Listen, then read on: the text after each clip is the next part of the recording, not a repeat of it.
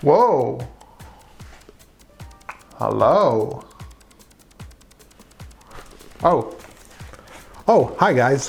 As you can see, I'm testing out the VR box. And it's a really cool thing. If you haven't tried it, it's something that I absolutely recommend that you test.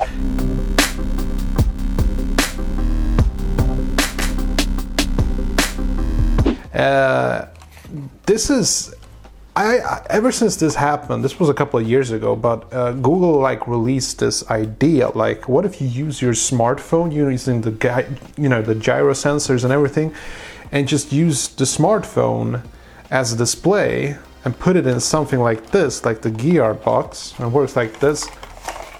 Place your smartphone inside here, and basically whenever you pan your phone, you can, it's really awesome. It really is. So I wanted to show this particular device that I tested out. This is a really cheap one. This is not as this has nothing to do with the Oculus Rift, or even the PlayStation VR set. This is a very cheap version of something. I mean, even the Samsung Gear VR is much better than this, but this is a really cheap version. The Samsung Gear costs $100, so this costs $10, and you can find even cheaper on eBay and Amazon. I've tested a couple of these, and they're not bad, but they're also not good. But they're sort of in between. They work. That's what they do. So if you haven't tested it, what you do is you just download an app. Now, personally, the app I use the most is actually Street View, Google Street View, where you can basically on a map pinpoint a location you want to go, say somewhere in the French Polynesia, on a beach. Now it's just going to be a photo, but basically you can travel using this. You can basically go to places and look around and see what it's like in 360 degrees pictures that are taken all over the world, and I really like that. So this video I wanted to talk about this particular VR Box 2, which this one is called. I wanted to give my review on this one, and also, I wanted to talk about, what do I think, what you should do, if you want to get into this whole thing with the VR and stuff. And I wanted to tell you, first of all, that if you're using the iPhone 7, the resolution is just not good. If you want to get the best possible smartphone for this type of playing around with, you should get something like the Samsung Galaxy S7. And the reason I'm saying Galaxy S7 and not S8 or S9 is because actually the DPI resolution on the Galaxy S7 is the best. It's the highest resolution, something like 570 DPI. It's just off the charts. It's really good. The problem is that if you have something like this, where the resolution is basically just HD, since you are so close to the screen, you can see the pixels, and it's not Retina if you're this close, even with the magnification. So it's really not worth it. From that standpoint, it works, but it's just not optimal. You want something with really high resolution.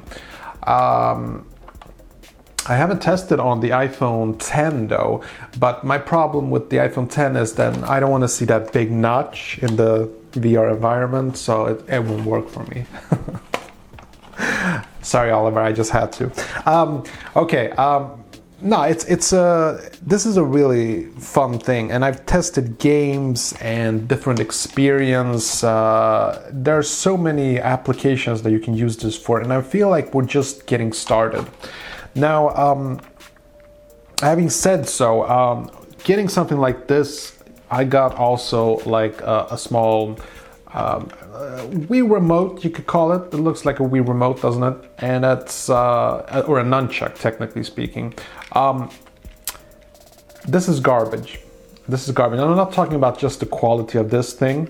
The problem is that the iPhone has no support whatsoever for any kind of controller. If you connect this through Bluetooth to your iPhone, you can basically just adjust the volume. That's it.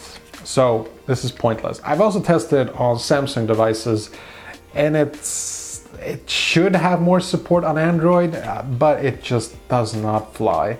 Now the best thing I've tested is connecting like a PlayStation using an OTG cable. That's been the best experience that I've used so far. But again, that doesn't really work on the iPhone, I'm sorry to say.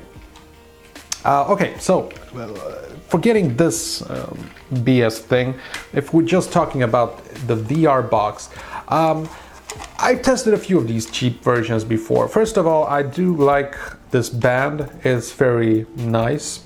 The most important thing and the best benefit of this thing is the soft foaming around. This is something that you don't want to skip out on, because if you're gonna, you wouldn't think about it, even after 10 minutes, it gets really hot in here and it feels against your forehead and your face. You really want something really soft and nice here. So I gotta hand it to VRBox. They did a great job with the foaming here. Really nice. Second thing is, if you noticed, I didn't have my glasses on when I had this thing on. It's because you can actually adjust these lenses, the distances. I don't want to ruin it because it's perfectly fixed right now, but you can fix it to adjust to your eyes. So even if you have astigmatism, as I have, there is no problem whatsoever. You can definitely adjust it. And then you just put your phone in this little thing and you just slide it in. It works pretty good, but I just really wish I had the controls, some way to be able to, get in and out of apps, or selecting, in menus and stuff without having to like remove the smartphone and click on it. It's a big hassle. It really ruins the VR experience. So that's my biggest problem with this thing, unfortunately. I used to have like a cheaper one where you just had to like remove, you just place the smartphone on top here and you just removed it very simply. It was a bit simpler, but on the other hand, I would constantly drop my smartphone. So this is a good solution, as long as you don't have to, remove your smartphone all the time from this. It's a great idea, and I really recommend something like using a Samsung VR set if you have a Samsung device. It just works a lot better. I haven't tested the Google, the fancy, you've seen the gray fancy Google Experience one. It's a much better thing, I would guess, than this. This is just cheap plastic, but it gets the job done, so I'm not going to complain too much. So if you just want to try out VR, I could definitely recommend it. Anything other than that, if you want to go deeper, you have to go deeper into your pockets. That's just the way it goes. And you just, I tested the Oculus Rift, and you just can't compare the Oculus Rift to this. It's a completely different experience. Having said so, you can't complain on the price tag on these things. The apps are cheap, and these are cheap, and you usually already have a smartphone. So price per value, I'd say it's somewhere in the middle, performance per value. I can't talk today. Okay, so that was it. I just wanted to talk a little bit about my experience using this. So it's good, but it also has a lot of flaws. So that was it. Hope you enjoyed this video, and if you did, hit that like button, subscribe, and I'll see you in the next one.